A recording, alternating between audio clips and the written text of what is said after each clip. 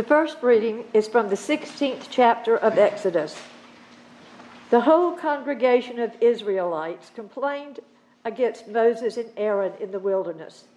The Israelites said to them, "If only we had died by the hand of the Lord in the land of Egypt, when we sat by the flesh pots and ate our fill of bread. For you have brought us into this wilderness to kill us, this whole assembly, with hunger." Then the Lord said to Moses, "I am going to rain bread from heaven for you, and each day the people shall go out and gather enough for the day. And that way I will test them, whether they will follow my instruction or not." Then Moses said to Aaron, "Say to the whole congregation of Israelites, 'Draw near to the Lord, for he has heard your complaining.'" And as Aaron spoke to the whole congregation of Israelites, they looked towards the wilderness, and the glory of the Lord appeared in the cloud. The Lord spoke to Moses and said, "I have heard the complaining of the Israelites. Say to them, 'At twilight you shall eat meat, and in the morning you shall have your fill of bread. Then you shall know that I am the Lord your God.'" In the evening quails came up and covered the camp, and in the morning there was a layer of dew around the camp. When the layer of dew lifted, there on the surface of the wilderness was a fine, flaky substance, as fine as frost on the ground. When the Israelites saw it, they said to one another, "What is it?" For they did not know what it was. Moses said to them, "It is the bread that the Lord has given you to eat." The word of the Lord. Thanks be to God.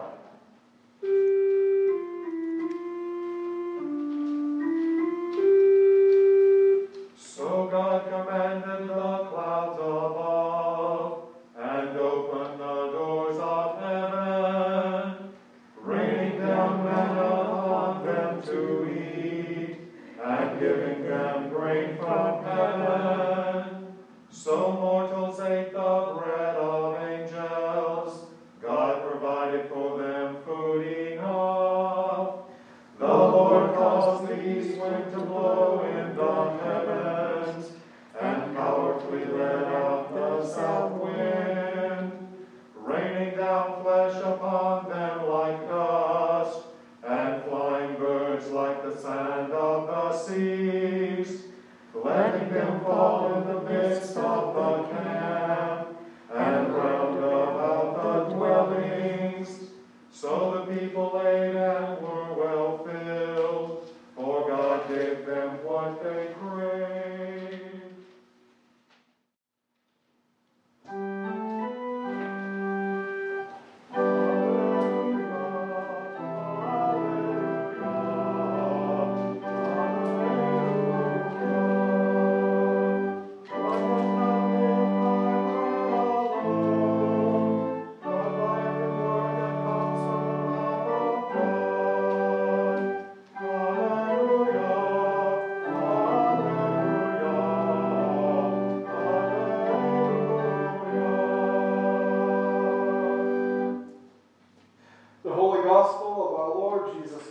According to St. John. Glory to you, O Lord. On the next day, when the people who remained after the feeding of the 5,000 saw that neither Jesus nor his disciples were there, they themselves got into the boats and went to Capernaum, looking for Jesus. When they found him on the other side of the sea, they said to him, "Rabbi, when did you come here?" Jesus answered them, "Very truly, I tell you, you are looking for me, not because you saw signs, but because you ate your fill of the loaves. Do not work for the food that perishes, but for the food that endures for eternal life, which the Son of Man will give you. For it is on him that God the Father has set his seal." Then they said to him, "What must we do to perform the works of God?" Jesus answered them, "This is the work of God, that you believe in him who he has sent." So they said to him, "What sign are you going to give us then? so that we may see it and believe you. What work are you performing? Our ancestors ate the manna in the wilderness. As it is written, he gave them bread from heaven to eat. Then Jesus said to them, very truly I tell you, it was not Moses who gave you the bread from heaven, but it is my Father who gives you the true bread from heaven. For the bread of God is that which comes down from heaven and gives life to the world. They said to him, Sir, give us this bread always. Jesus said to them, I am the bread of life. Whoever comes to me will never be hungry, and whoever believes in me will never be thirsty. The Gospel of the Lord. Praise to you, O Christ.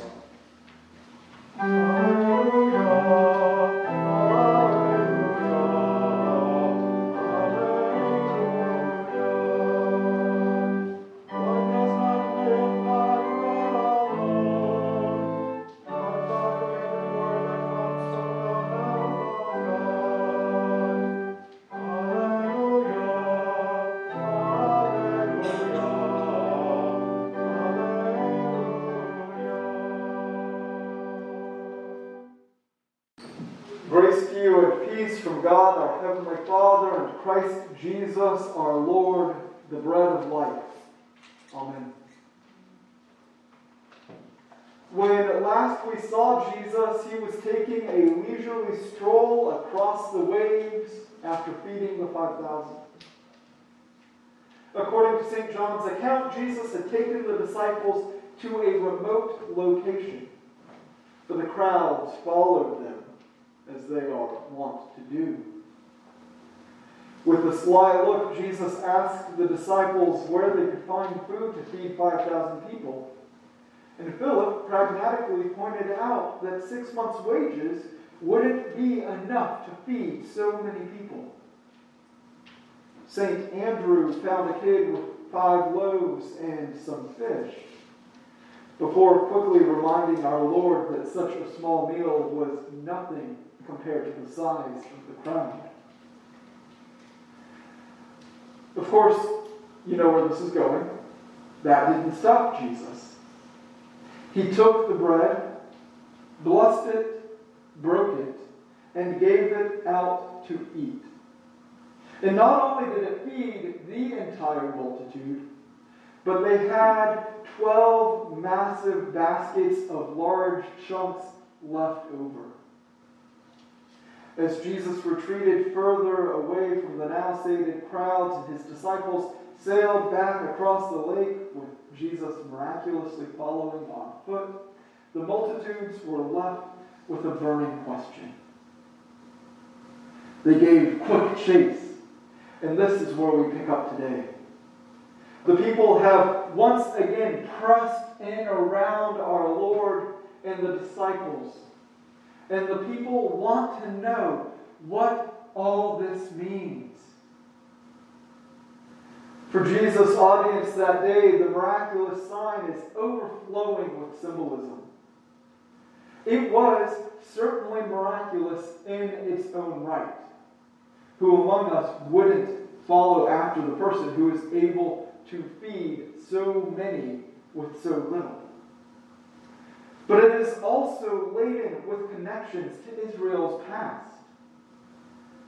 Recall, if you will, the Old Testament reading from last week. Elisha, the prophet, fed 100 people with only 20 loaves of bread. That alone is worth paying attention to. And the prophet's assistant griped, much like Philip and Andrew, that there was no way so little food would be enough for so many people. But sure enough, there was such a feast that they even had some leftovers. And think of this week's reading from the Old Testament. As the Hebrews wander in the wilderness, they face starvation. A few of the more stubborn-minded among them complain that they would rather live their entire lives as slaves in Egypt than starve to death in the desert. For at least in slavery they had plenty of bread and flesh pots, a wonderfully crass word for dishes of meat.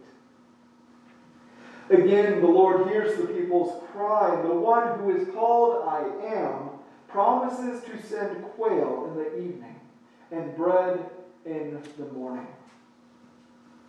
When God delivers on this divine promise, there's this almost comedic scene at the end.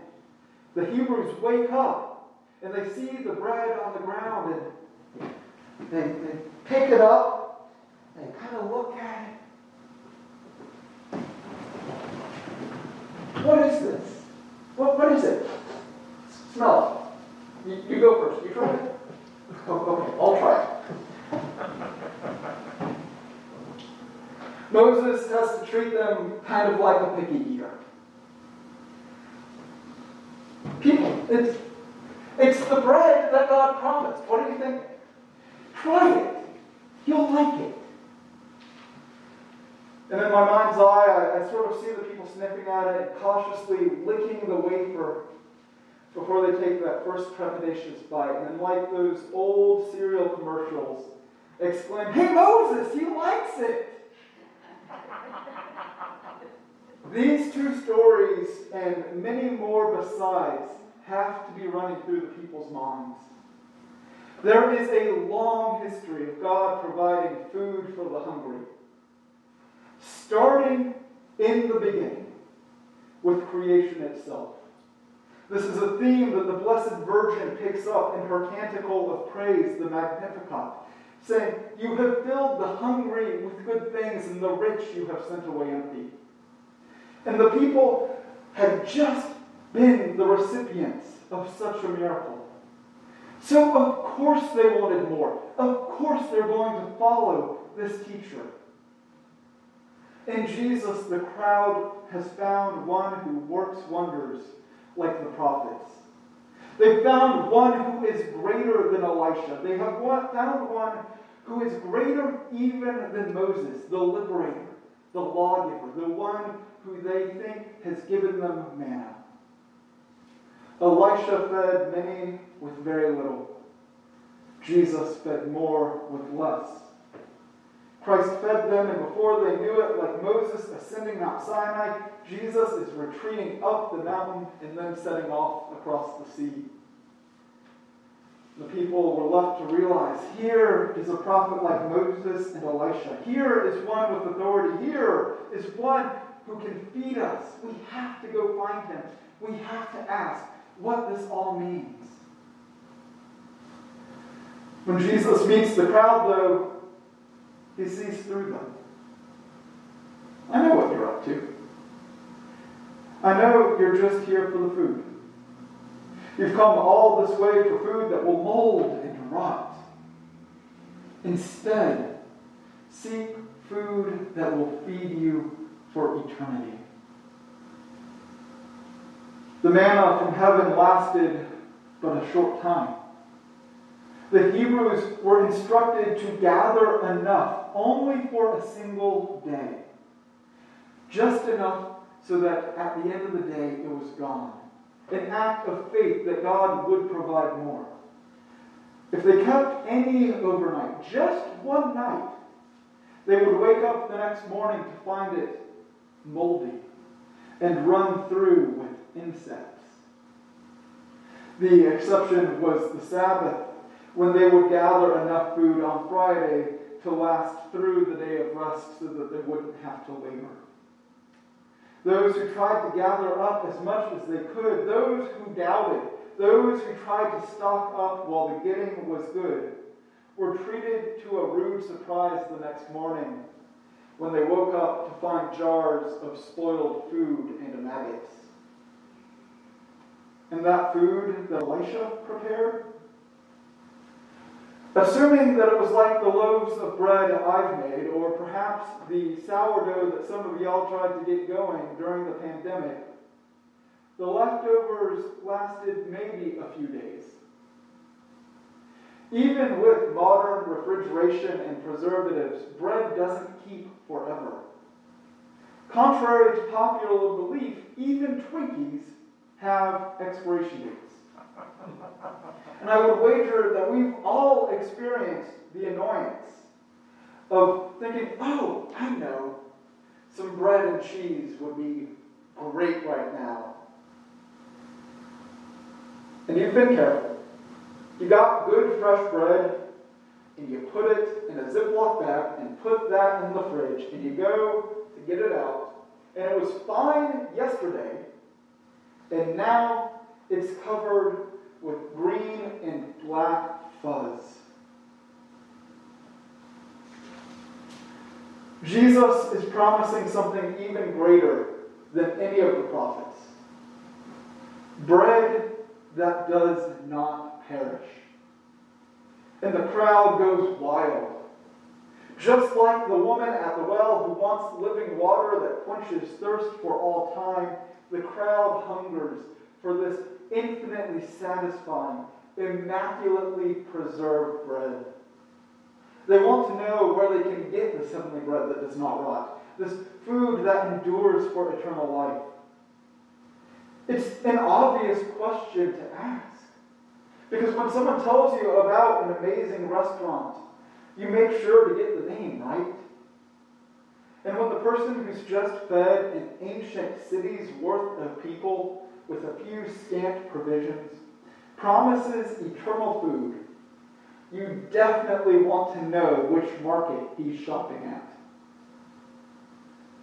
The sign of the feeding of the 5,000 points backwards to the prophets and their miraculous deeds when God sent abundant provision to feed the children of Israel. And the crowd gets that. They've eaten their fill the same way their ancestors did. But the feeding of the 5,000 also points forward to a new kingdom coming into this world, to a time when both physical and spiritual hunger are abolished. And they point forward to a different kind of bread. This new bread is unlike anything that's come before it. Different from the manna in the wilderness. Different from the wondrous loaves Elisha made. Different even from the sign we saw last week. As the crowd pushes in around Jesus, asking for the bread of life, they're looking for something they've seen before. And then our Lord says, I am the bread of life. And this is not anything anyone had seen before. They wanted food to sustain them for a lifetime. Christ is bread to sustain humanity for all time. They are looking for bread which will not perish. Christ is the person who does not perish. They wanted God to provide, and Christ is the one who provides, and Christ is that very heavenly bread provided. In the Old Testament lections, we saw God provide for Israel's every need. Last week, we saw Christ provide more than the people needed. But this week, Jesus gives a glimpse of his true identity. He is the one who is called I Am, and his miraculous provision is but a foretaste of his divine identity. Dear ones, we want God to provide bread, quail, fish, wine, food for the hungry. We pray for God to send healing, peace, liberation, calm in the storm. But God provides more than we could ever ask for. God sends us God's self, Jesus the Christ, the only begotten Son. We ask for creations, and God sends the one through whom all things were created. We ask for things that are perishing, and God sends us imperishable life itself. The one who poured out power upon the prophets, the one who fed the multitudes, the very bread of life comes to us, even today, here on this altar. Here at the table, Christ invites us to join in the feast, to receive the body of Christ. So, my beloved, come to the feast. Come with hands open and receive the true bread of heaven, the bread which does not perish but endures for eternal life. Receive so much more than we could ever ask for. Receive the grace that sustains the world. Receive the forgiveness of sin. Receive life.